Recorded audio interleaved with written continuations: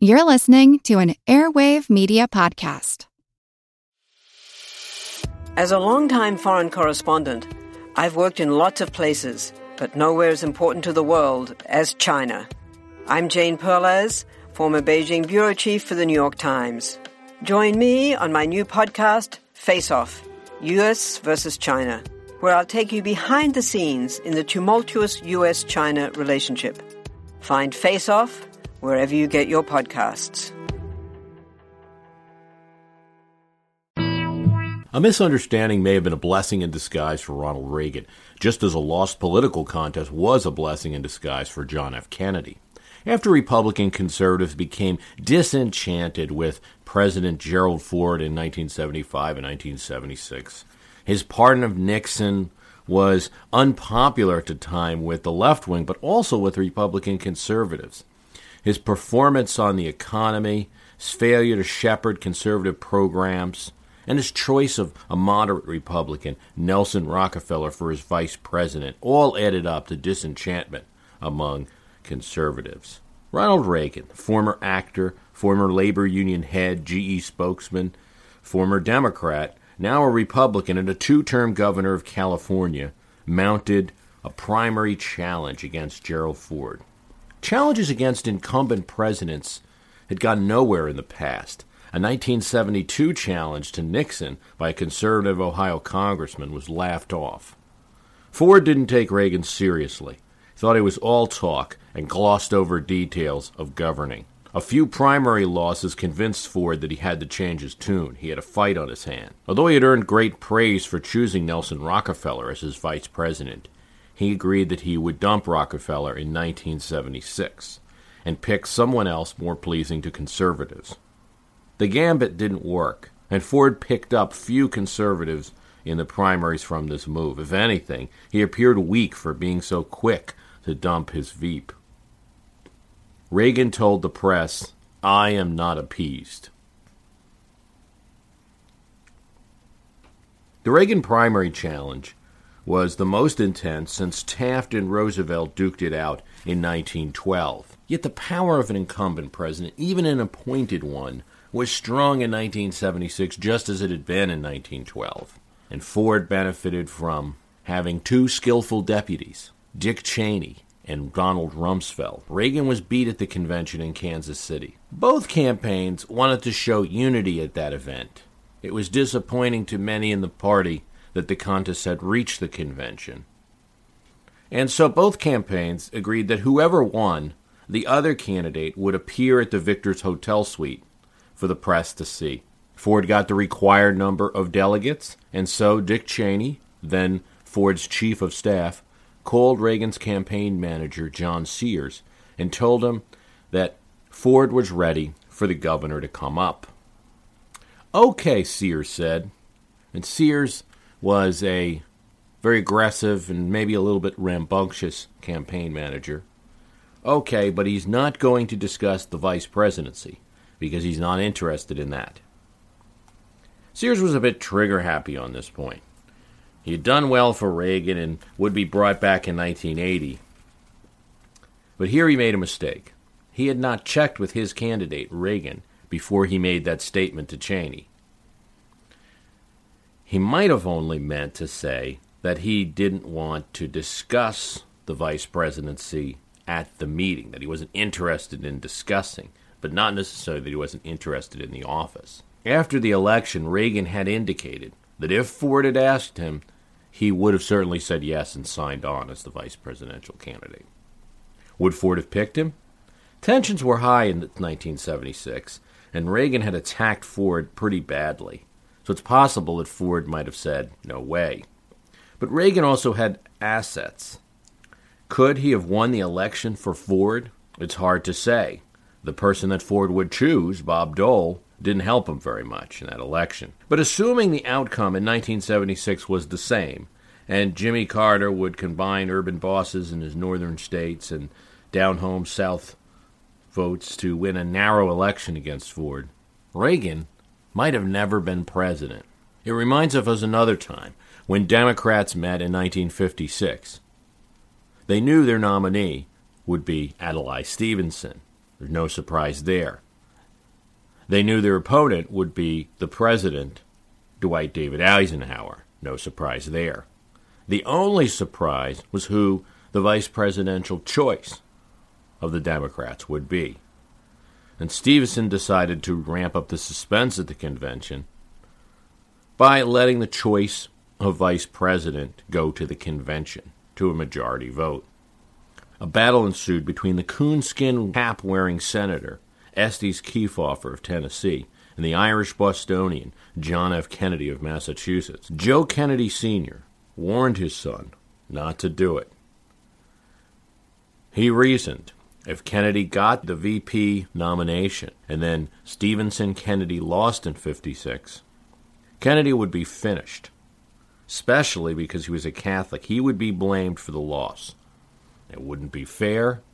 Stevenson had already lost one election against Eisenhower, and in all likelihood he was going to lose another one, but Kennedy yet would be blamed. As it turned out, delegates chose the Protestant Kefauver, and Democrats lost the election. Religion was not the issue. So Kefauver won that little battle in 1956 in the convention, but Kennedy became president in the next election, as Reagan would 20 years later. Joe Kennedy's word, perhaps, could be a warning to vice presidential candidates on losing tickets, running for the presidency. It might be a waste of time. This topic has always been of interest. We've talked about it before in podcasts, but it has particular relevance as the losing vice presidential candidate of 2008, Alaska Governor Sarah Palin, looks very likely to make a play, the moral leadership of the party at least, to be the media spokesperson for the party at least, which could only be an attempt at 2012 or 2016. In his concession speech, John McCain indicated that the party had a new shining star. With McCain's bad political maneuvers and poor performance at the debates, Palin has cause to make the case to the GOP that she was the better element of the two in the campaign. She can at least make that case. A high-profile appearance at the Republican Governors Association recently and appearances in the runoff Senate race in Georgia have sealed the deal. She is in GOP circles a crowd drawer. If she seeks such a road, she can look to this parallel. Richard Nixon in 1968. He lost a presidential election, lost a gubernatorial election, and absolutely embarrassed himself with a poor debate performance in 1960, and then a ridiculous press conference in 1962 in which he told reporters it would be his last press conference and that, quote, you don't have Dick Nixon to push around anymore. Looked like a man who was finished, who would never be seen on the television screen again. In 1968, he parlayed those low expectations, and by comparison to his former self, seemed to many reporters to be warm and human. He even made jokes about the press conference where it acted like a fool. In that vein, Palin should have no trouble beating the image of 2008. It was obvious in 2008 that she was not ready for the national stage. She was not prepared on national issues. She cannot talk fluently about national and foreign affairs.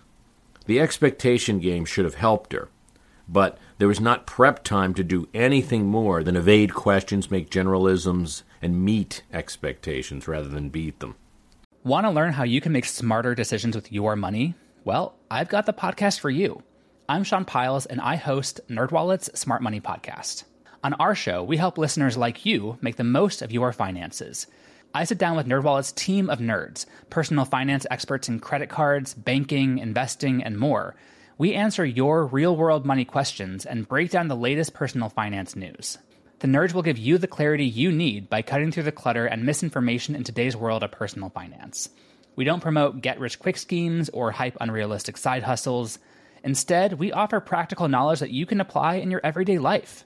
You'll learn about strategies to help you build your wealth, invest wisely, shop for financial products, and plan for major life events. And you'll walk away with the confidence you need to ensure that your money is always working as hard as you are. So turn to the nerds to answer your real-world money questions and get insights that can help you make the smartest financial decisions for your life. Listen to NerdWallet's Smart Money Podcast wherever you get your podcasts. We all know how important it is to keep your eye on the money and not just your own. To follow trends, track financial situations, follow gains and losses, check out the Yahoo Finance Podcast. Every day, we'll give you a quick overview of the latest market and financial news that you need to know. You'll be able to hear about the biggest headlines in the business world in 3 minutes or less, right after markets close. It's perfect to listen to while you make another cup of coffee or work out a new budget. Check it out now. Listen to Yahoo Finance wherever you get your podcasts. That's Yahoo Finance wherever you get your podcasts. Given more time, she has an even chance of beating the expectations, the very low expectations she set with her performance on camera so far, long term. One could envision a couple of big policy speeches in the future. Now, beating those expectations doesn't mean that she would be the nominee, and there certainly will be other contenders. Governor Palin has a strong challenge: the curse of losing vice presidential candidates running for president in the next election. In the limelight, a foremost name, the would-be number 2. But yet, it still seems that the people who are in this spot become associated with the lost election of the past. The recent election demonstrated that for John Edwards, vice presidential pick under Kerry in 2004, and arguably an exciting part of the ticket in that year, someone who orchestrated a campaign for the VP slot, most likely in the hopes of running for the top job himself, he gained very little out of being the number 2 Democrat for 4 months in 2004. It didn't place him in any higher sphere, it seemed, as he mounted his own run. While he was sure to face front-runner Hillary Clinton, which would have made 2008 a challenge for anyone, the primary would reveal, obviously, that there was room for an anti-Hillary candidate.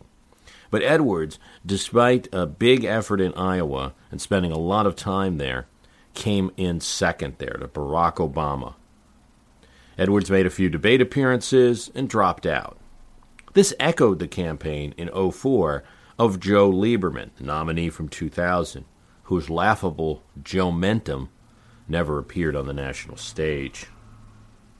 Of note is that neither former VP candidate in the past 2 elections got the endorsement of the person that picked them as a running mate 4 years earlier. Kind of an interesting thing. Gore, in 2004, endorsed Dean, not Lieberman, who he had chosen to be his running mate in 2000. And Kerry, fairly early on, backed Barack Obama, not John Edwards, who had chosen to be his running mate 4 years earlier. Evidence of the standing of a losing vice presidential candidate is seen in that even the people who thought that they would be the second best for the presidency didn't choose them. But Edwards joins Henry Cabot Lodge, Bob Dole, Ed Muskie, Kefauver as losing vice presidential candidates who were considered for president but didn't make it, with only Bob Dole reaching even a nomination. And this 20 years after his appearance on the ticket as a vice presidential candidate, not in the next election, and after a stint as Senate Majority Leader and being a well-known Republican politician. Why is it that the bottom position in a losing ticket is just not a great place to launch a presidential campaign? Well, maybe the first thing to look at is that the losing position on the top of the ticket is not good. Parties don't often run those who lose presidential elections. While Nixon came back from his 1960 loss, most have not. Secondly, the vice presidency itself is not, it appears, a great place to run from. George Bush Sr. and Martin Van Buren remain the only 2 people in American history to win the office while being the sitting vice president. Those are lousy odds, considering the attention that is focused on this office continuously. Yet there seems to be no lack of attempts of people to run from the vice presidency for president. Former VPs Al Gore, Dan Quayle, Walter Mondale, Hubert Humphrey. Nixon attempted to win the office the first time with no avail. Joining Henry Wallace and Alvin Barkley, vice presidents who attempted to get the presidency. One wonders if it's a good idea at all, despite all the focus and the name recognition of the vice president, for them to run for the presidency. Perhaps the office, with seen as sort of an assistant for the president, Just makes the person look less presidential. If the actual vice presidents, men who lived at the Naval Observatory, couldn't get a few neighborhoods down to the White House, perhaps that's a bad omen for those who merely attempted but failed to get the number 2 job. Is this all the Founding Fathers' fault? We know that they didn't think very much of the vice presidency, that they knew they needed something, some kind of office, or they could not justify what they wanted, which is a single human being as executive. A single human being in such a powerful office versus a troika. And they couldn't justify that unless they compensated for the one failing of a single human being in an office, the possibility of death of the individual holding such an office. So they created a vice presidency. And then, as George Clinton, likely writing as Cato, a critic of the Constitution, said, for want of employment, they made him President of the Senate. Clinton, or whoever Cato was not far off. The vice president is not a number 2, even though he's often called that. In many cases, most White Houses, in fact, except for the most recent one, a chief of staff is much closer to a number 2 than the vice president. In the 19th century, the Secretary of State filled that role as the most prestigious individual in the federal government next to the president himself. VPs have no power unless given power by the president, unless given assignments. Presidents have been doing that more often recently, and of course Cheney is the most powerful VP ever. But it is still, even in Cheney's case, the result of presidential delegation of power. American voters sense this and know that the VP has little independent power. They don't seem to value the occupants immediately as presidential material. So again, the role of the person who wanted to be the bottom of the ticket is not surprisingly not valued highly. Yet there still is that curse and the call of fame that comes from being on a national ticket. After running on a ticket with Richard Nixon in 1960, Henry Cabot Lodge, former Massachusetts senator and one of a long line of Massachusetts politicians, was appointed by John F. Kennedy to be ambassador to Vietnam. Kennedy appointed several Republicans, McNamara, Dillon, but something happened in 1964 in New Hampshire which I'm certain would not happen now. Without Henry Cabot Lodge's knowledge, without any kind of campaign, Henry Cabot Lodge Jr. became the winner of the 64 New Hampshire primary. His fame from his previous run had made him the logical choice of so many Republicans. However, when he left his appointment in Vietnam to actually run a campaign, he was defeated in most of the subsequent primaries, and Barry Goldwater, the conservative leader, took over. After the disastrous convention of 1968 in Chicago, in which police and protesters clashed, many remember one bright moment. Humphrey's nominee for vice president, his fellow senator Ed Muskie of Maine. Muskie made a great speech and calmed convention delegates down, calling for unity. He was a force in Washington and a moderate on the Vietnam War.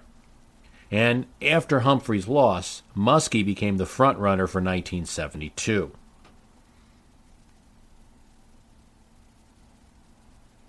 Ted Kennedy was another possibility, but after the Chappaquiddick incident, it looked like Kennedy was going to bide his time. Muskie rose to the top. But a story, most likely planted by the Nixon White House, was placed in the Manchester Union, a prominent New Hampshire newspaper, and attacking Muskie's wife. Muskie held an angry press conference in which it was said that he was crying. Muskie claimed it was a snowflake. The newspaper said he was crying. It was a clear sign that politics is not only ridiculous now, but has been ridiculous for some time. But the image, whether it was snowflake or not, undid Muskie. If Governor Palin seeks a nomination to the White House, There is a positive example, but only one in American history, of a losing vice presidential candidate who went on to become president, and that is Franklin Delano Roosevelt. Having lost in 1920, running under James M. Cox, the Democratic ticket for vice president, Franklin Roosevelt came back in 1932 and won. This was after being crippled by polio, running for governor of New York in 1928, then for re-election and being extremely popular and re-elected with a sizable margin in 1930. It was 12 years after his vice presidential run, and it's very likely that when he ran in 1932 for president, voters thought of him as the governor of New York and not so much as the vice presidential candidate in 1920. He likely would not have had a chance in 1924 if Franklin Roosevelt would have come about. Democrats were killed that year, not only because they were split between South and New York in the McAdoo and Al Smith campaigns, but also because Coolidge was popular. Franklin Roosevelt is indicative that one loss in a VP ticket doesn't cast you out. But still, the ballyhoo about Sarah Palin and the media obsession with the politician/celebrity should be tempered with the history of it. There's always buzz and talk about the former VP candidates, or there often is. They created a lot of excitement. Campaigns raise a lot of money and get a lot of media attention. That's the type of publicity that would be hard for any candidate to buy. But while there's always a lot of buzz and talk about former VP candidates, nominations are rare, and wins, obviously, rarer still, just the one. At the very least, we can see that there will be significant challengers to Palin's attempt, if she does attempt, to be the new party spokesperson and the likely 2012 or 2016 candidate. And these opponents will focus their campaign on the fact that she was part of a losing effort, her fault or not. With history beating up politics, I'm Bruce Carlson. My name is Greg Jackson. I'm a historian, professor, and the creator of History That Doesn't Suck, a podcast that provides a complete overview of U.S. history through storytelling, yet keeps the rigor you'd expect in a university class. Starting with 22-year-old George Washington in his first battle, join me for a chronological telling of the United States story, its unlikely revolution, fractious civil war, tenacious inventors, brave reformers, and more. With more than 100 episodes, you can already binge listen your way through the progressive era. Find History That Doesn't Suck wherever you get your podcasts.